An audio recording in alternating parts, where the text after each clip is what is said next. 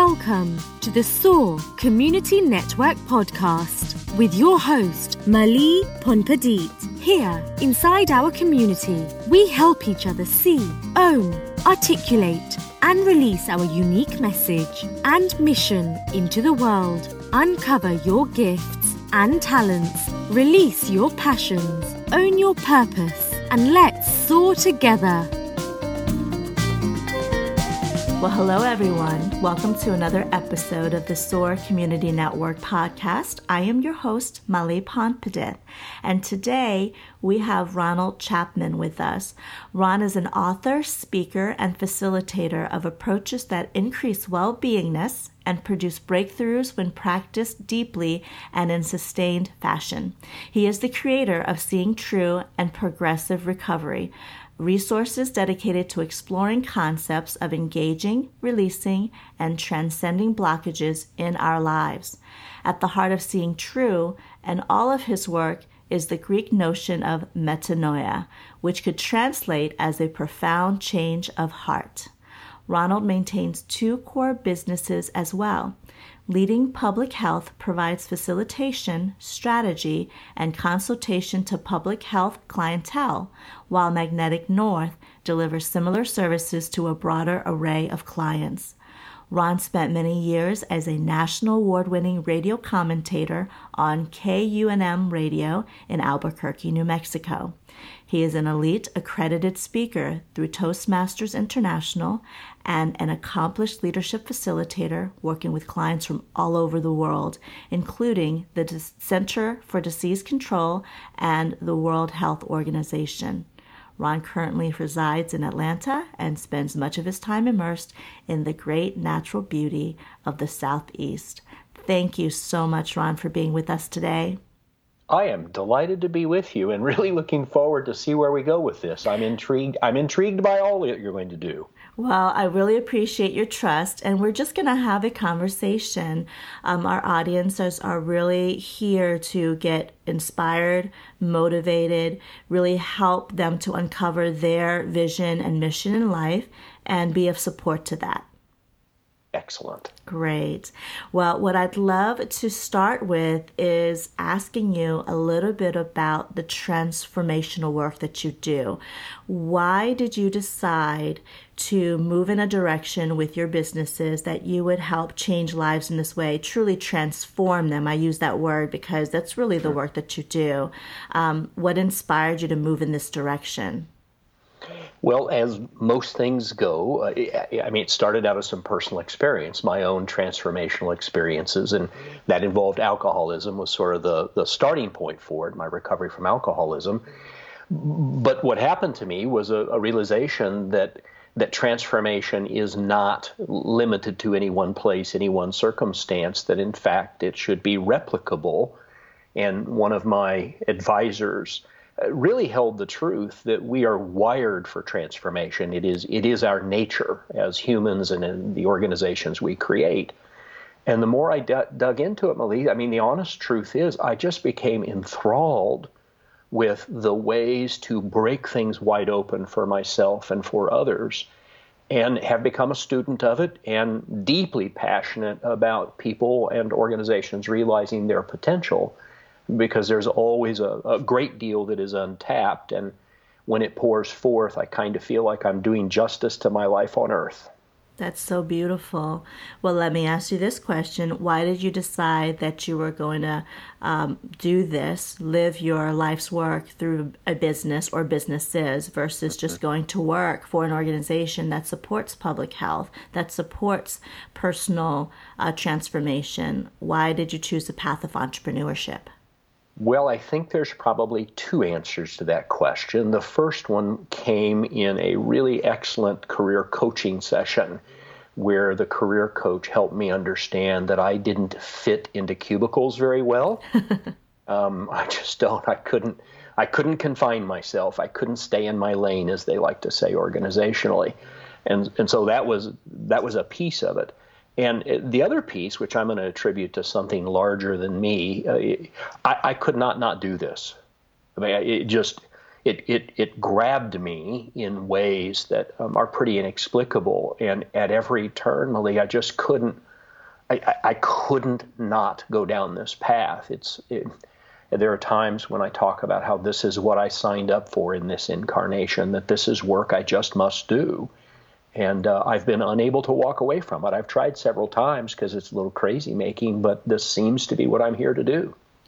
But how do you know that, Ron? And I really want to hone in on this because, again, okay, our listeners truly, a lot of them are really at that place in their lives, sure, when they feel like there has to be a change, but they may not be sure what is next. And how do you uncover that? So when you say that I couldn't walk away from this, I knew that this was mine to do. How does one know that something is theirs to do and only theirs to do? My goodness, that may be the best question I've ever been asked. So thank you. You're welcome. I want to hear the answer. Let's see what you come up with. Let's see if I can do it justice. Oh, okay. So on the one hand, I think the clearest piece came because I kept being asked to do this work. It came through my core businesses, which actually started out as just pure facilitation, but then groups would ask me to take them places that I hadn't anticipated. And so I kept being asked over and over again to move into that space.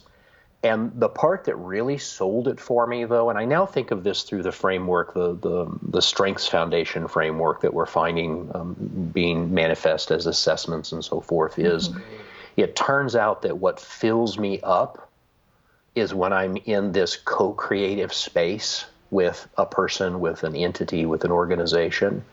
There's just a magic there for me. And even as I describe it to you at this moment, I can feel it as a feeling high up in my chest, which I would call joy. So I can just feel it in my body.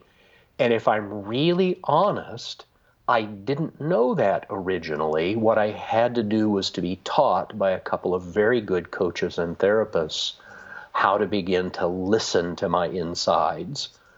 And the result of that was that it's almost like a radar now that tells me, an internal radar that tells me when I'm on track and when I'm off track. So there's a knowingness there that, as crazy as this may sound to our listeners, it's not something I necessarily think. Mm-hmm. It's like the thinking is the translation of, like the kind of work you do, the kind of work I do. It's helping people put words to something that they just know in themselves. And it's tricky to pull out, as I'm sure you know. Oh, yes. And it's there. It's yes. all there. And the words that actually bubble up come from the core of who you are. It's just never been practiced. You haven't really learned how to tell that story because you're probably trapped, like we all are sometimes, in an old version of self that's ever changing and growing. But we never get asked to practice the reality of today. We're always tapping back into what happened yesterday, what were my fears and traumas back then, and how am I being because of that versus, hey, the rewiring of the brain that we talked about. So I love that you mentioned also, Ron, mentor, and you tapped upon this because mentorship, I think, is something that we all crave. Not all of us know how to ask for it, or not all of us believe that it's accessible, that we can find a mentor, that we can even ask for mentorship without feeling weak or vulnerable. So what I'd love for you to share with us is, who has been or what has been the most instrumental in your development and as related to mentorship, but where else do you get the type of support that you need to put one foot in front of the other and live this legacy-driven life that you have intentionally chosen? Again, I'm right with you on this about the value and importance of mentorship. And it's a daunting space, too, isn't it?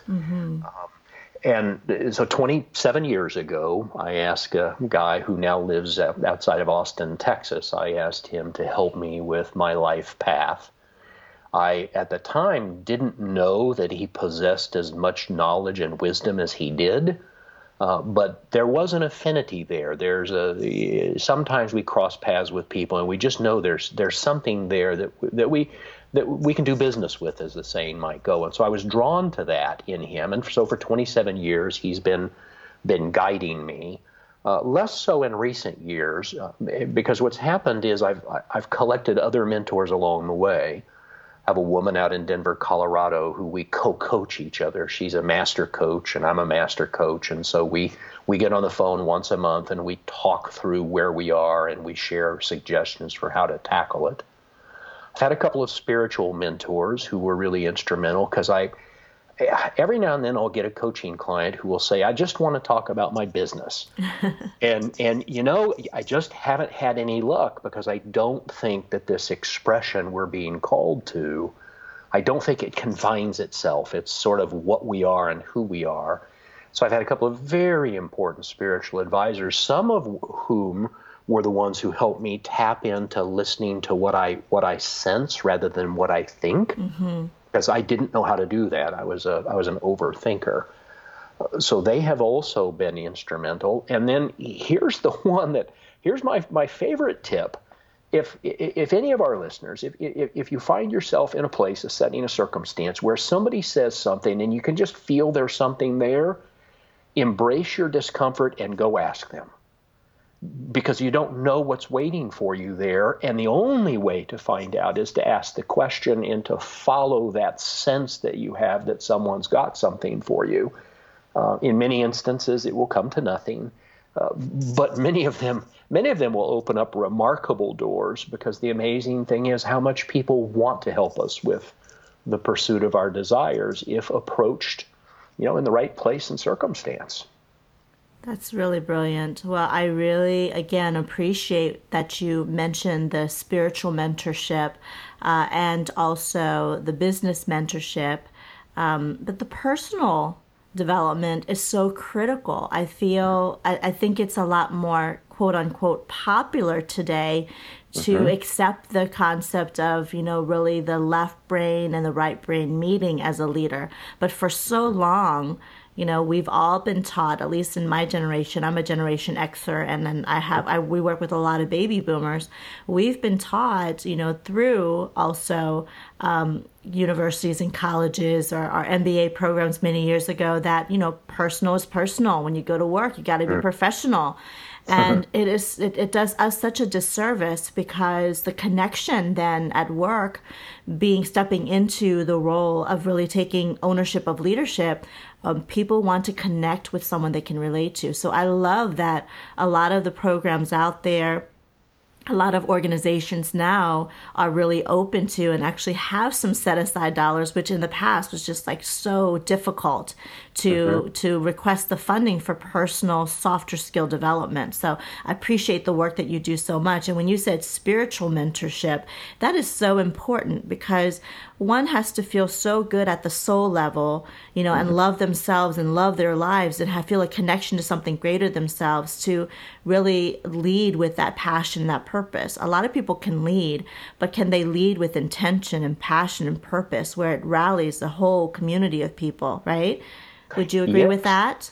Absolutely. And bless you, Gen Xers and the millennials, because part of the beauty of our younger cohorts, I'm 61, so I can say that now. Part of our beauty of the Xers and the millennials is they were raised at a time, place, and circumstance where reliance upon the norms imposed upon them could not be trusted any longer. Mm-hmm. So in a lot of ways, you and the millennials who follow you, you have been forced to find this fusion of purpose, of meaning, of personal expression through the things you do, because a lot of the old systems were essentially set aside. And so it's opening up this incredible space that is still treated with a degree of skepticism by baby boomers and older, because it feels sort of self-indulgent, perhaps.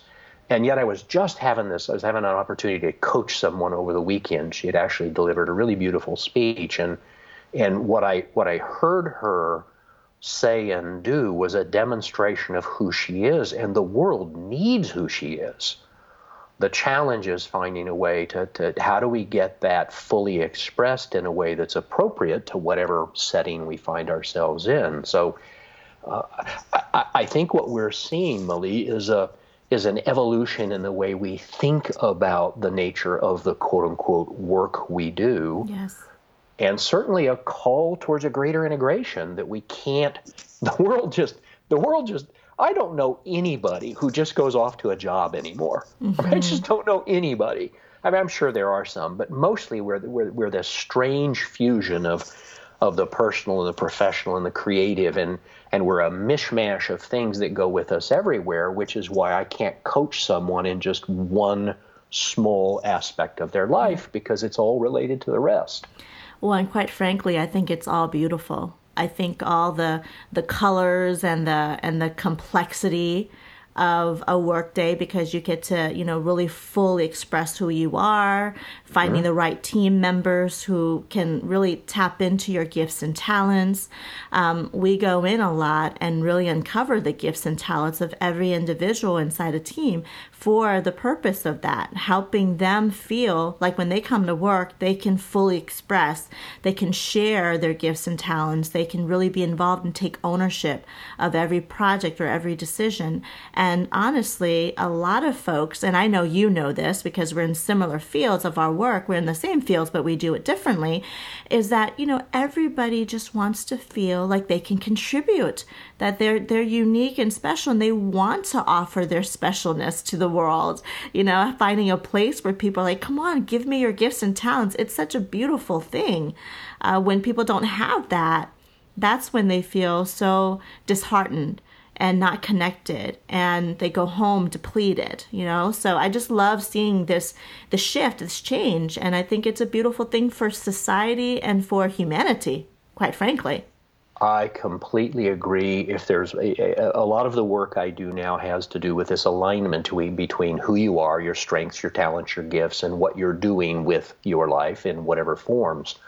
Because you're exactly right. I can almost directly correlate whether or not people are true to themselves by whether or not they're feeling invigorated by the way they're spending their days. In fact, somebody asked me one day, they said, well, how can I know that? And I said, well, every Thursday morning, I want you to do a pulse check. If 10 is living your fullest purpose and 1 is you really have got to go do something else, every Thursday morning, week after week, I want you to pull out your journal and I want to do an emotional, spiritual pulse check. Was this week a 10 or was this a 1, or where did it fall? And what I find is if people are consistently running 7, 8, they're pretty close to on purpose with most of what they're doing in their life. If it's less than that, we either have to do some mitigation work or we need to reframe their course because they're just not going to do well. And when you don't do well, many of the maladies of modern life, the substance abuse problems, the difficulties in family relationships, all those things are manifestations of being off track a bit or a lot. And I was thinking about this when we were talking before, Emily, that one of the hardest things in the world with that is we have to reject some of the forms that were imposed upon us. Mm-hmm. When they told you had to do whatever or learn whatever or be whatever or follow whatever rules, some of those are going to serve us extraordinarily well, and some of them will simply misguide us. And so we're like set up because of what you were just describing, this beautiful emergence of our uniqueness in the world puts us at odds with the forms that will try to be imposed upon us. And so we have to question which of those serve us and which of those don't. And it can be hard walking away from some of them, and I'm very sympathetic to that. But a life is a precious thing, so I do a lot of encouragement for people to find a way out of some of the snares that they found their way into. Yes, well, I think you and I know this work very well, and yes, there's a lot of sympathizing that happens, and for me and also for you when we work with our clients, empathy, because I've lived through that, wanting to fit into the mold and the norms of what I thought parents would want or agree with, society, colleagues, peers, gender, ethnicity, all those things that are a part of our world today, that goes into our brains and allows us to have those moments of humanness and self-doubt. And Yes. I think that it's so precious and so important, like you said, to feel or understand your own feelings, really tap into what's going on internally. Like, stop the noise in the head, but what's my body telling me? What's my gut telling me? What's my heart telling me? Because something is not right from within. And so what's my body? What's my gut? What's my heart telling me? That's that space, the non-intellectual space where, and this is harder. I hate to genderify things, but I mean, part of what's changing is many of the things that are more innate to women are taking the fore. Yes. And some of the old static, and God, I'm a 61-year-old white guy, so I'm very sympathetic to how this sounds and how threatening it is. But what's happening increasingly, I got excited, I don't know, about 5 years ago, 10 years ago now maybe, when I saw the notion of facilitative leadership begin to emerge in the conversation. Mm-hmm. And facilitative leadership is non-hierarchic, non-authority based, non-directive. And it's more associated with what historically women have had to do to keep families and communities running. So naturally, we're seeing this emergence of a non-authoritative leadership style, which is actually at this stage in our evolution as a civilization is far more effective. But we sure do love it when someone will tell us what to do, except, of course, when we stop loving it and then we rebel.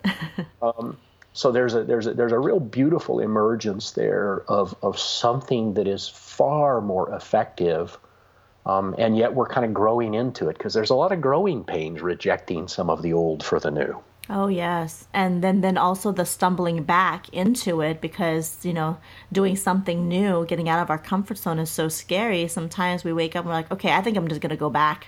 This is too like scary. It's too dark here. It's too muddy. It's like, and then when it does become bright and vibrant, it's like, oh my gosh, too much going on, too much change happening. What can I do to go back under the blanket and feel safe again, And then you get up in the morning, you realize, okay, but something inside of me says, keep going, keep going. I'm not fully happy here. So I know I'm walking in the right direction. It's just scary what I'm experiencing on this journey. To full expression, to fully living, to being expansive, and I love witnessing that in clients, but I am living that every day. It's not easy to know that even on this particular program that 80 plus countries and who knows who's listening is listening to our words, listening to our passion and our joy and our commitment to share our insights. It's scary. So I flash back. This was about 2 years ago. I was at Georgia State University here in Atlanta, and I was speaking to a bunch of students soon to graduate. And I mean, they were students, right? 21, 22. They're bright and, slightly crazy and all that. And some of them were there for the pizza and others were there because I don't know why they were there. But a few were there because they really wanted to learn something. And there was this young woman named Gabrielle. I found out afterwards because we chatted, and I could tell she was tracking Malie. She was here for something. And so when we went into the Q&A, she goes, well, Mr. Chapman, what's the one recommendation you would have for me? And I said, do you really want to know? And she leaned in and she said, yeah, what's the one thing that would make all the difference for me? And I said, I want you to always go to what makes you uncomfortable. Because you will never learn anything transformative in your comfort zone. Everything that will change your life and make you what you have the potential to be will cause discomfort.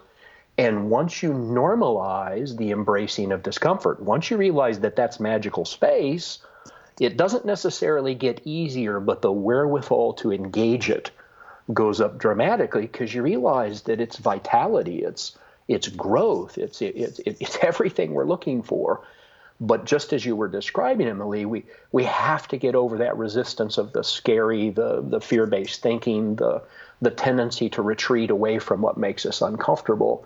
And if anybody happens to be a Buddhist who's listening, this is the space that they talk about leaning into the sharp points, because it's the sharp points where we're going to where we're really going to engage and grow. But it's the last thing in the world most of us feel like what we want to do. Oh, yes. I don't remember if this is something I read from a great thought leader, or if it's something a mentor of mine told me. But I heard somewhere that if you live your life and on a daily basis, if you're not uncomfortable at least one time that day, you're not growing that day. So it's so perfect for your point of, kind of walking through that uncomfortable place and space in your life. And I think it's challenging, and that's why mentorship, coaching, getting together with like-minded folks who can walk you through it, have been there before, something similar, is so important.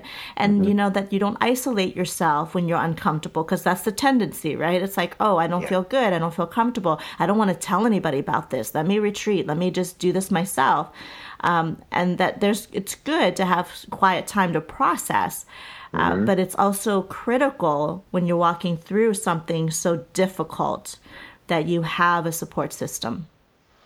Yes, and I have to add to that, when you talk about something being really difficult, what I have seen in my own development and the development of others is when we learn how to go to that space that is really difficult, and when we learn how to navigate it, all of our skills, all of our abilities go up dramatically, because we're pushing. I mean, it makes perfect sense, right? We're really pushing ourselves to go into that space, and yet there's a lot of reluctance, reticence, fear, etc. And one of my teachers, God, I loved her, and she said one day when I was talking about how difficult it was, she said, "Well, some days, Ron, you won't be able to do it, but just tell yourself the truth. Don't lie." Admit to yourself, it's like, I'm just not up for this today.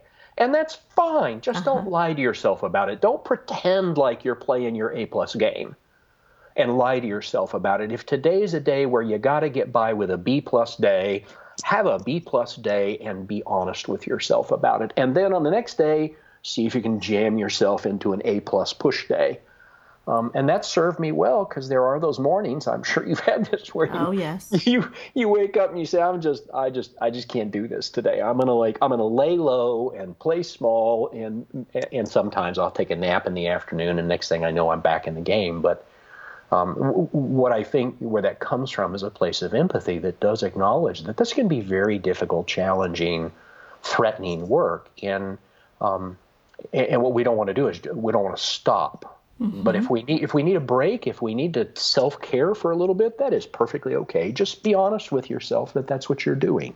Yes, and especially in the type of work where we're in service to support other people emotionally, mentally, carry a space and hold their energy, we have to make time for that. I've learned that through the years, because I used to not make time for myself, and I'm so empathetic that I would go on and go on and go on, supporting, being of support.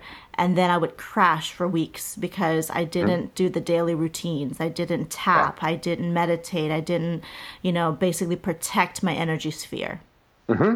I've had to learn exactly the same lesson, because when I'm tapped out, no good will come of it. And I have to be mindful of that, especially my propensity for overdoing. I'm afraid I have a very tough time declining an opportunity to a cool experience, and yet I've had to become wiser about that, because it does exactly what you say. You end up with a train wreck in your life because you've pushed yourself past the point where you can maintain. Yes. Well, I really appreciate everything that you've shared, because, oh my gosh, I can totally relate. I feel your passion so much. I had a couple moments where I had some goosebumps, where I call them truth bumps, as you were speaking. And so what I want to do is switch gears a little bit, because this is something that I'm very fascinated about. Can you tell me more about the Killer's Grace? For our listeners, we mentioned in the bio that Ron is also an author. And I really want you to share with us what inspired you to write A Killer's Grace? Tell us more about like your learnings as you were chronicling this, and what made you want to release this type of book and experience to the world. So please recap for us. Yeah, thank you for asking that. It's a very interesting and close to my heart story. Some years ago, I had a chance. I came by a letter from a serial killer, a man who had raped and murdered 7 women and was caught and incarcerated. And he was writing about what he had learned, and this was before he was put to death. And he gave me permission to use any of his materials as long as I never disclosed who he is, because he did not want any of the families of his victims to suffer ever again. And he told a most profound story about a mental health, a sexual paraphiliac disorder, which essentially means that he was allergic to his own testosterone, which made him violent. And when he was caught and they took him off the testosterone, he reawakened to his own remorse. Mm-hmm. And his message was that if all you do is call me evil and put me to death, your little girls will suffer in the future because there are little boys just like me. And it was such a profound truth. What he was telling me is that he had a condition which caused things and we needed to learn and grow from. And I had an extraordinary correspondence with him and asked him if I could fictionalize it. And so part of my body of work is about innocence, is about understanding that every person who's listening and every person who's not listening, you and me, at this moment, place, and time, Malie, we are doing it just as well as we know how. And that includes all the people doing important things. That doesn't mean it's right. That doesn't mean we need to we don't intervene. It means that we need to understand that in any moment, not one of us is showing up less than what we believe to be our best self, even if it's crazy, even if it's heinous. What happens, and the reason it's such an important subject, I'm going to cry now, is it changed the way I view everybody that I come into space with now. I get it. They're stuck. They're blinded. They don't understand. They're lost. And if we can get them found, there will be magic there. Mm-hmm. But I can't work with them as long as I'm judging them. Mm-hmm. There is no place for judgment in my practice. And the result of that has been that, and I hold this as sacred space, I have a master's in social work, which explains a few things, is that the strangest things will come to me now where I'll be talking with somebody about business and they will all of a sudden, out of the blue, they'll say, do you have some suggestion for how to deal with my heroin-addicted daughter? Wow. I was like, well, I didn't sign up for that conversation, right? I mean, I thought I was going to do leadership coaching, but the next thing you know, we're in sacred space talking about this thing that is deeply paining to them. Mm-hmm. And what they tell me about why this is so important to me is that what has happened is the feedback I get now is people feel like they can work through anything with me. And that just means that we have all kinds of potential. And so the way I now see this, Malie, is I get it that any judgment I hold over anyone is an impediment to us doing this sacred work that we're here to do. And if we want to put that in real practical terms, my judgment may very well keep you from manifesting the business the world needs. Mm-hmm. And so it took me deep into understanding the nature of judgment and the desire and need to let go of all that. And I almost cried about it because I'm aware that this was one of those metanoia moments for me. Yeah. It has changed. There goes again. There's the feeling. There's the truth bumps, honey. Yeah. I'm sorry, I shouldn't call you honey, but that's okay. It's a sacred space here. but what happened is it changed my entire experience of you and me and everybody. Yeah. And the result is that I can do a kind of work that prior to that clarity, it was just impossible for me to do that work because of my judgments. And the crazy part is I learned this from a serial killer, Malie. Mm-hmm. Of all the places in the world that I had imagined I would get mentoring, that was not a place that I thought I would learn from. And yet it proved to be an incredibly fertile space. And so I'm sure you can hear in that the incredible incredible clarity I have about how important that non-judgmentalism has proven to be. It's changed my life. Well, Ron, thank you so much for sharing A Killer's Grace with the world. And thank you for tapping into the purity that lived inside of that soul that was so layered. Excuse me, I get emotional too. Layered with all the stuff that he had to live through in this life. That sense of that place that you could get to where we all came into this world with some level of purity and innocence, actually all level of purity and innocence, and the world shapes us, and Yes. and the environment shapes us, and we that soul has gifted the world through you, through being able to find somebody who would take the time to share a different perspective that is not, quote unquote, the norm. Yeah, And thanks it's for uncomfortable. And it will be uncomfortable for a lot of folks to read the book. But as they read it, they're walking through the uncomfortable so that they can have profound knowledge. Yeah, and thanks for doing justice to that by I mean, I get that you get it, and that is a beautiful thing, because it's a powerful story. But as you say, it is not a comfortable one. But the stuff that changes us, as I said earlier, is the stuff that's going to take us into our discomfort. Well, I'm so grateful that you spent the day this morning with me and with our audience. I'm grateful that you did have moments of profound feelings, because that is what we all experience in life, and to have a safe place. Although we know that a lot of people are going to be listening to this program, but between right now, what you and I are exchanging is a safe place where people know that they can truly just be.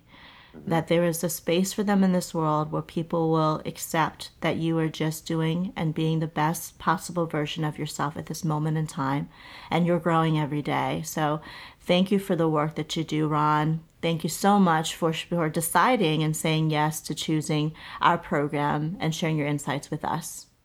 Well, I'm delighted to have had such a moving and useful conversation with you. Please keep up the good work. It's I've had a lot of conversations with a lot of media settings over the years, and this is some extraordinarily good work you're doing, Malie. So congratulations on that. Thank you so much. That means so much to me, Ron. Can you please tell our audience how they can get a hold of you, learn more about you, be in connection with you? Sure.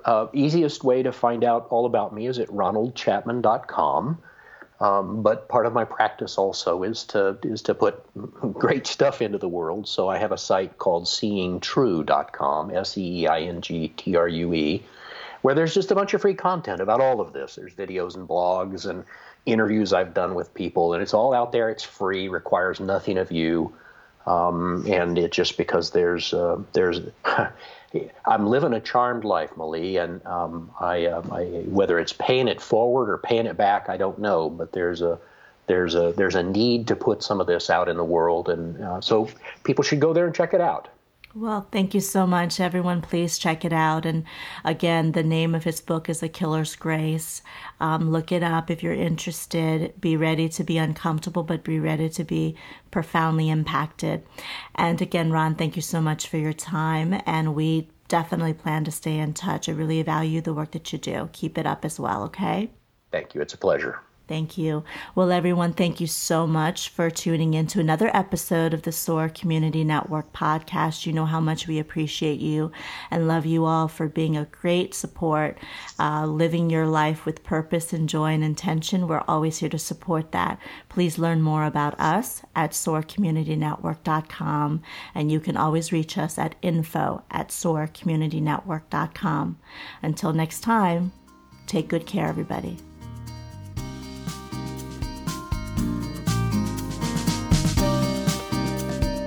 Thank you for tuning in to another episode of SOAR Podcast. Join us by visiting soarcommunitynetwork.com.